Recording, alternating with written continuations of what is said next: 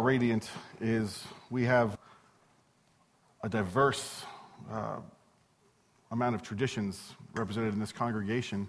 I grew up kind of evangelical Christian, not in a mainline thing, so to be honest with you, Advent is not something that I'm super familiar with. I know that when I was a little kid, we used to attend a military chapel because my dad was in the service, and I think I wore a robe and carried a little candle thingamajigger, but I've repressed those memories.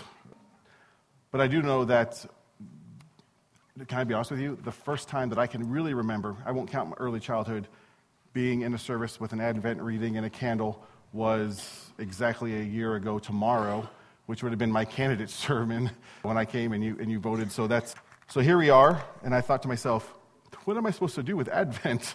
And wanted to take some time off of our normal series and really speak to these 4 themes over the next few weeks. Now, with the choir concert and the children's program, speaking may be a little abbreviated, but that'll be the focus for this next 4 weeks of messages, or miniature messages, if you will. Speaking of Advent, I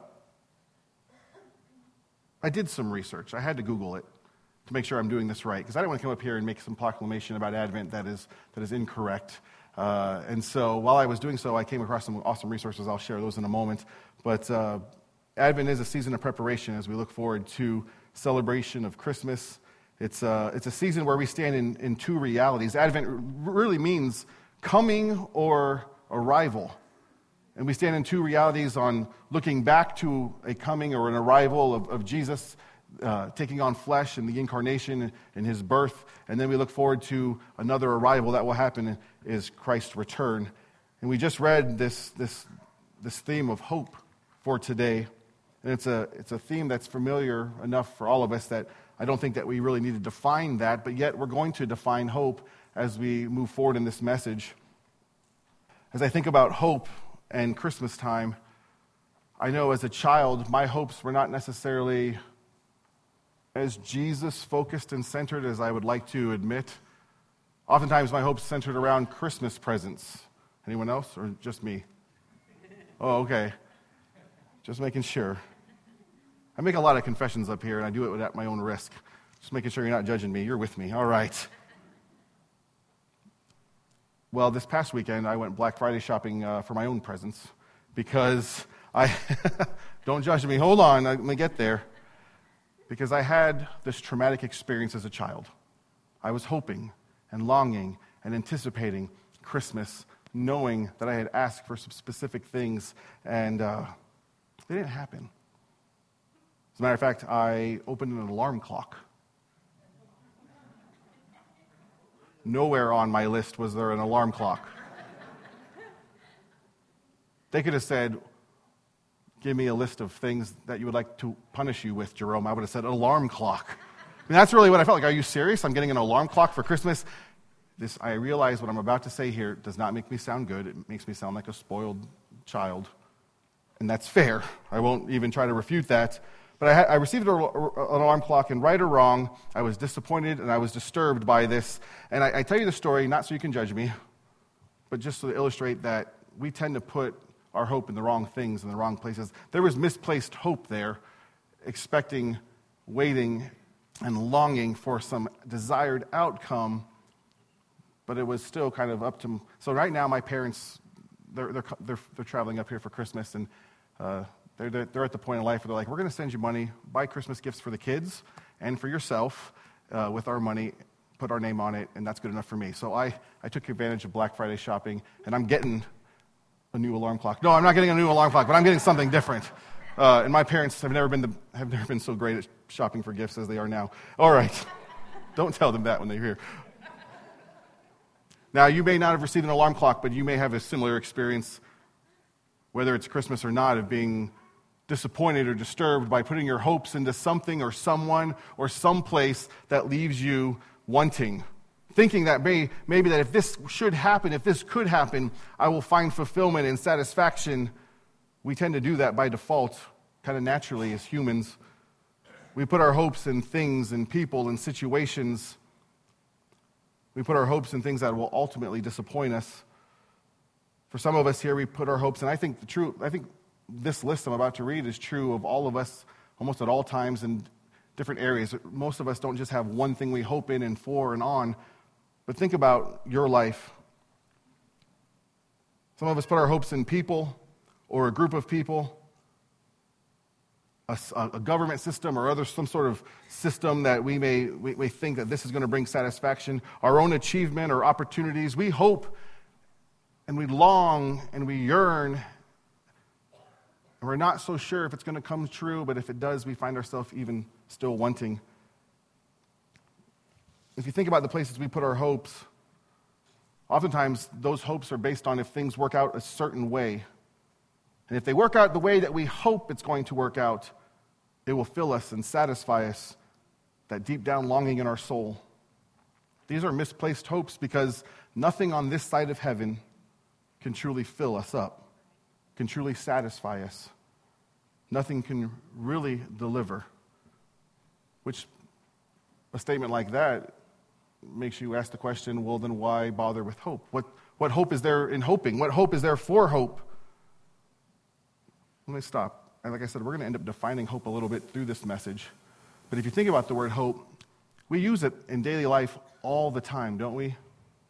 I hope the Colts win. I hope our house guests for Thanksgiving would finally leave. We were kind of those house guests on Thursday, not sure, doing the dance. You want us to leave? No. Okay, we're staying. And then there was a great sigh of relief when we finally left, so I hope that I don't have to eat another turkey sandwich for at least a month. With all the leftover turkey sandwiches I'm sure we've all been eating. We use the word hope all the time and in all different places. Hope is used in the Bible over 200 times. And the way it's used in the Bible kind of helps us define it. It's a confident expectation in the future. There's a contagious enthusiasm around the word hope in Scripture, when we see there's an enthusiasm, a confidence, an expectation that something good is coming, but a real solid expectation, not just I wish this will come true, and we're going to see that here in a moment. Nothing on this side of heaven can truly satisfy and fill us up, so where do we put our hope? And the answer to that question, I think, is something we could apply year-round, but in particular during this season, as we anticipate Christmas and the celebration of and Advent. I'm in a new place in life when it comes to Advent, and I'll talk about that when we get to kind of the end of this message, just in really experiencing the next, 25 days in a way that I look forward, and I trust God's going to help our family experience this season in a very meaningful way, probably more meaningful than I'd like to admit we have in the past. If you're a believer, you probably already know the answer to the question of where do we put our trust? But just because you know a truth or the answer to a question doesn't mean it's rightly applied to your life. I could tell you before I wrote this message that I know the answer to this message, but is it rightly applied in my heart? If you're not a believer today, you're just checking things out, you're a guest, maybe you came because you're visiting family, we want to say welcome. And I would imagine that you probably know enough about church that you could probably guess what the right answer is that we're going to see. But can I just say that I believe this message, as we walk through where we're going to go, may help clarify some ideas or some thoughts or some questions you may have. And quite honestly, you too, wherever you stand on the journey of faith, know what it's like to find disappointment in misplaced expectations, misplaced hope. So you have your Bibles, will you turn with me to Romans chapter 15? And as you do, let me give you a little background. Paul writes the book of Romans to, anyone know? To the Romans. Well, the church in Rome. Surprise. Romans is considered to be Paul's masterpiece. This is, he writes a lot of letters in the New Testament, you know that, but this is rich and deep and long compared to other letters. 16 chapters, and let me give you a really simple outline, and then we'll kind of go down and kind of talk about how that outline breaks out. The first 11 chapters of Romans gives us some of the most important passages regarding our salvation. Paul lays out the beauty of our salvation. The first half of it, chapters 1 through 11, he describes where we were and what we now have in Christ. But then there's a shift that takes place in Romans chapter 12, verse 1. If you know one verse, well, we probably know more than one verse from Romans, but most of us know Romans 12:1. Therefore, that therefore is there for a reason. Everything Paul has said up to this point shifts. If this is true, who we are, what Christ has done, therefore, let us live our lives this way. And he begins to get really practical. He begins to talk about, from chapters 12 onward, who we are to become in Christ. So in that first half of the book, when he's talking about we, human condition, are deserving of condemnation, but God in his goodness and his glory made a way for us through Jesus Christ, he talks about themes like justification in chapter 5, sanctification in 6 and 7, glorification in chapter 8. He's just laying out those truths of our salvation. Then in chapter 12, we see once again the shift. He becomes practical because all those truths in the first half of Romans are not just meant for theological discussions. They're not meant for Sunday school lessons. They are meant to change who we are and how we live our life. Which brings us to our text today. You're not going to believe this. After watching, if you've been here a while and you know that we're like moving through the book of John and we're chopping off like 20 verses each passage, today's message comes out of one verse. Advent's not really the time for deep biblical exposition, but I want to encourage you today as we go into this season with this one verse. Let me just make one closing remark or remark about chapter 16. Those are just closing remarks.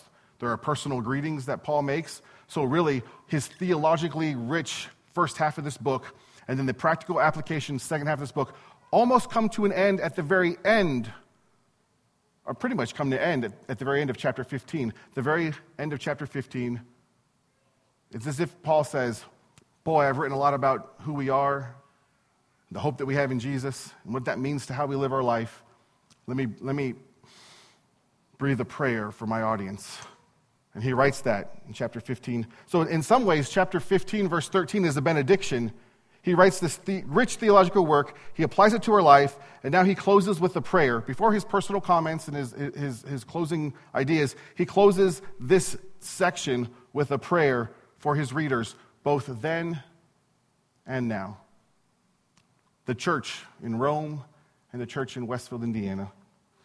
Will you read with me Romans chapter 15, starting and ending in verse 13.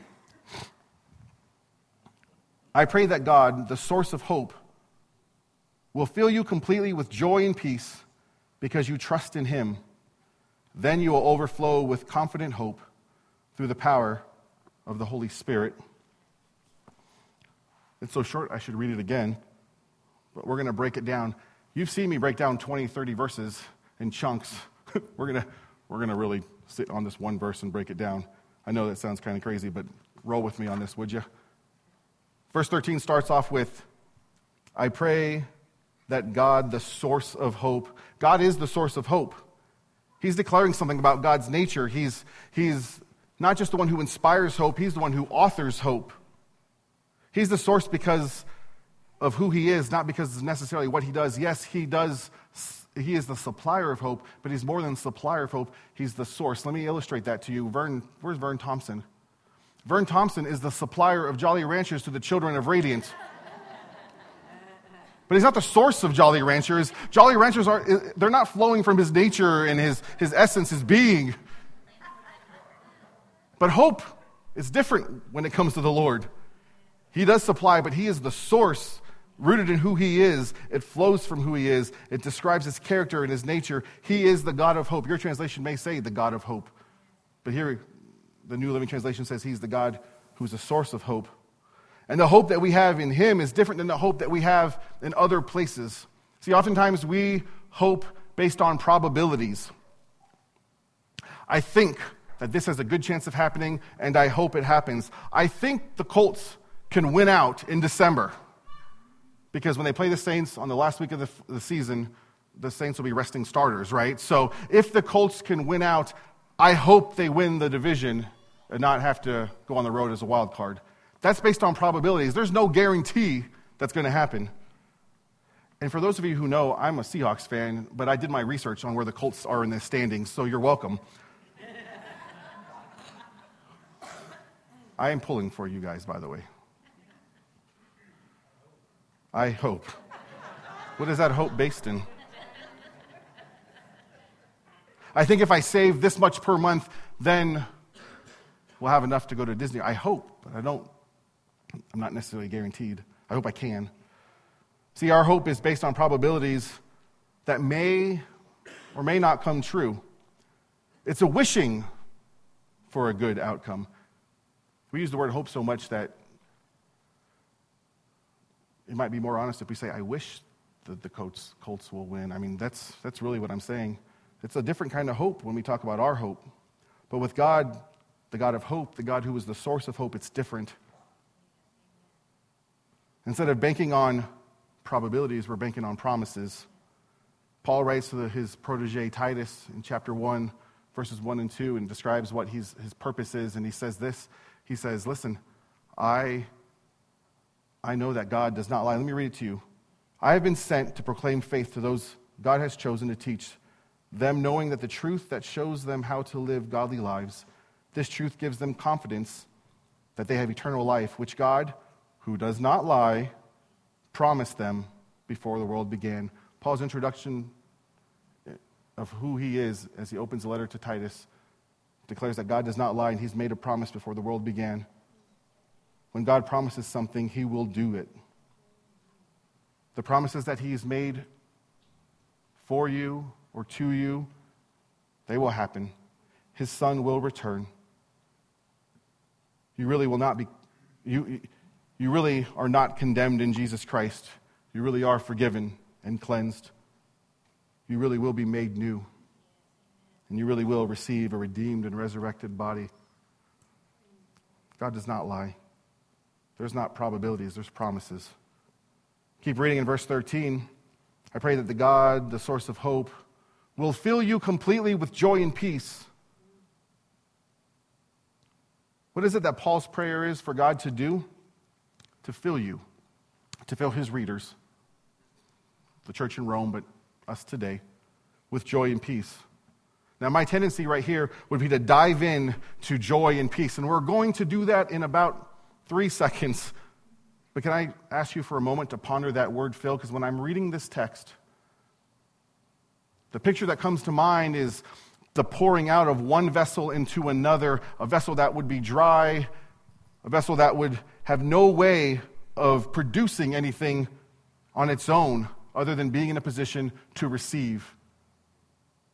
There's a pouring into, and the beautiful thing, not to jump ahead of myself, the beautiful thing is the vessel that's pouring into isn't limited in what it could pour out. Let's talk about the word joy.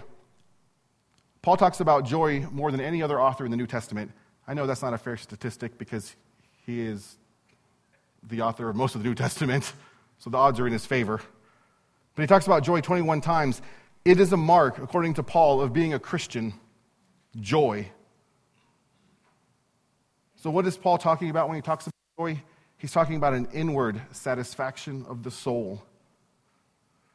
Remember, we misplace our hope looking for satisfaction, but God pours into us an inward satisfaction of the soul.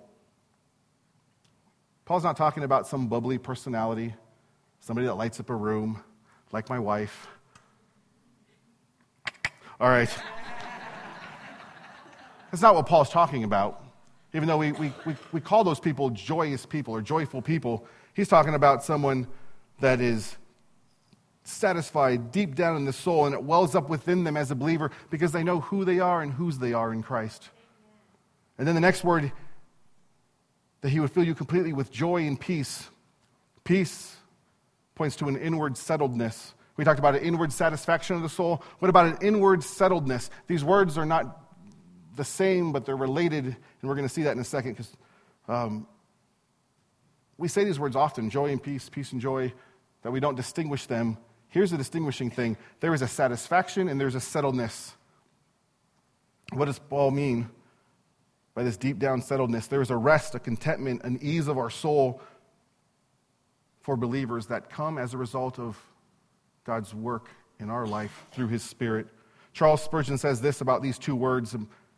He describes the relationship between joy and peace as this: peace is resting joy, and joy is dancing peace. In relation to this verse, one biblical commentator says, joy relates to the delight of anticipation in seeing one's hopes fulfilled, and peace results from the assurance that God will fulfill those hopes.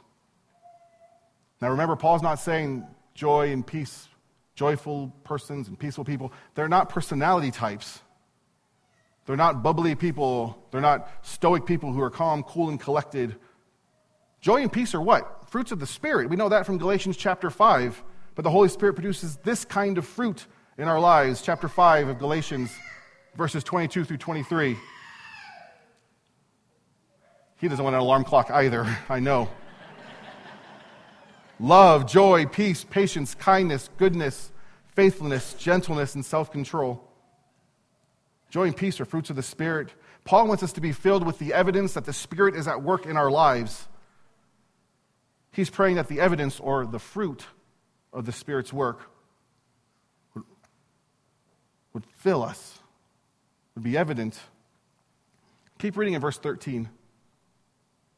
The New Living Translation, which I'm reading out of, says, because you trust in Him, that He would fill you with joy and peace because you trust in Him. Something not in my notes. Just go with me because it's related. It's not one of Jerome's tangents that I've apparently become famous for. Yesterday when I was preparing this message and I was looking at those words, joy and peace, I didn't ask permission to do this. Just go with me. Many of you know Lorena Snyder lost her daughter this weekend, and I spent some time at the hospital with her. And I know yesterday was a day where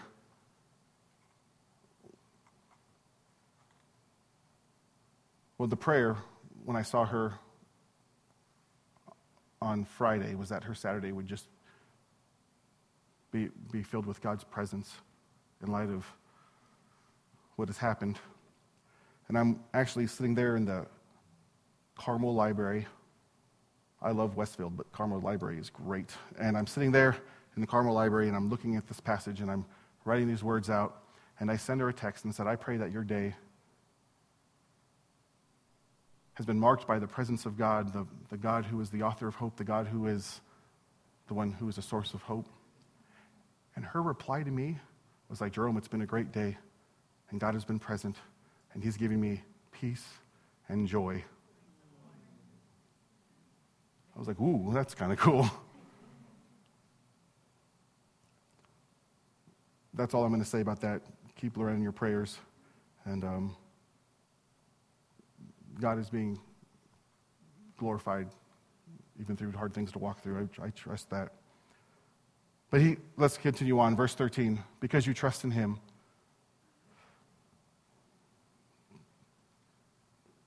This is the only Greek part of my message. And it's the same word I probably use often over and over again. The Greek root word for faith and belief and trust is pistis. And what you read here, because you trust in Him, is actually just a Greek word, maybe 2 Greek words that they translated into 5 English words. Your translation, if it's more formal equivalent translation like the ESV or the NASB, probably says in believing, that you will be filled with joy and peace in believing. What Paul means by this is that we place our love, our trust, our confidence, our faith in Jesus. And as a result, that's where joy and peace comes in. Throughout Romans, Paul has made a case that we are condemned because of sin in our condition, but God has made a way. We were once without hope, but God sent His Son to reconcile lost sinners, of which we are of that group, the lost sinners, all of us. Romans 5:8, probably the other verse you know in Romans by heart. For God showed His great love for us by sending Christ to die for us while we were still sinners. Because you trust in Him, you have moved from hopeless to one with hope. And then, this is a long verse. If I could stand up here and justify preaching a sermon off of one verse, it's this, because my translation actually has a period and then a new sentence. Yours probably has a comma, but listen. Then you will overflow with confident hope through the power of the Holy Spirit. This word then shows us a turn in Paul's prayer. Remember, this is a prayer, a benediction to all the theology he's given us, to all the application he's given us. He's closing it out before he makes his personal comments with this prayer. And now we see a turn in this prayer Your translation may say, so that. Either way, whether it's then or so that, what we see is a transition. Paul is about to give us the why behind the what. What is the what? That the God who is the source of peace would fill you completely with joy and peace. Why? Then you will overflow with confident hope. This prayer is bookended with hope. The God who is the author of hope, the God who is the source of hope, he wants from us to have confident hope. For those who put our trust in him, for those in light of everything he has done on our behalf, who are living with his Spirit, doing its work in us and through us, that we would live lives full of hope. How does this happen? Let's break down this verse, because I really seriously thought about making this into a slide, but it would look like the recycle logo. And I thought, I won't do that. But listen, we believe in Jesus. The Holy Spirit produces the fruit of joy and peace in our life. And when joy and peace are in our life, it produces, based on what we just read, further hope. And hope, what does hope do? Produces the fruit of the Spirit. Our hope, we put more trust in Jesus. And what does trust in Jesus do? Joy and peace, hope. It kind of continues to go. And if you look at that, there's like a cycle that doesn't end. There's a pattern here of endless hope, of a supply of hope that has no end. God is abundant in his supply of hope, which is good news for you and I who need hope. God has hope for you. He doesn't have a sample portion. This is not Costco. He has an abundant supply of hope. And if you're living here and you feel like, Jerome, I have hope, I have a pretty decent portion of hope, I tell you what, God has more for you. And if you're here saying, I have a sliver of hope that I'm barely holding on to, then God would say, I have it for you. I am the source of hope, and my supply is abundant. See, no matter your level of hope today, God has more for you. His supply is abundant. No matter your level of hope today, God has more for you. As a believer who's in Christ, his supply is abundant. This is his prayer as he closes out this rich theological work to the church in Rome. This is his prayer for those who would read this letter, both then and now. This is his prayer for Radiant. I pray that God, the source of hope, will fill you completely with joy and peace because you trust in him. Then you will overflow with confident hope through the power of the Holy Spirit. If you're a believer here today, what does that mean? What does that look like? How does that flesh out into our life? Let me give you a couple things to do as we kick off this Advent season, as we approach Christmas and anticipate. I would say fight for Advent, fight for keeping the focus in this busy season where we're rushing around, having to go to choir practice multiple times this week. Not complaining, just stating a fact.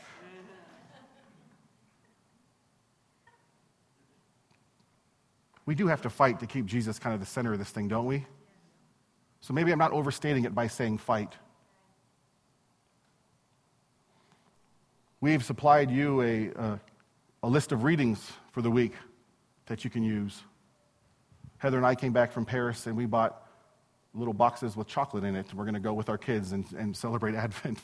We're not just going to eat the chocolate this year. I hope. I don't know. Maybe we'll just eat the chocolate. But I do.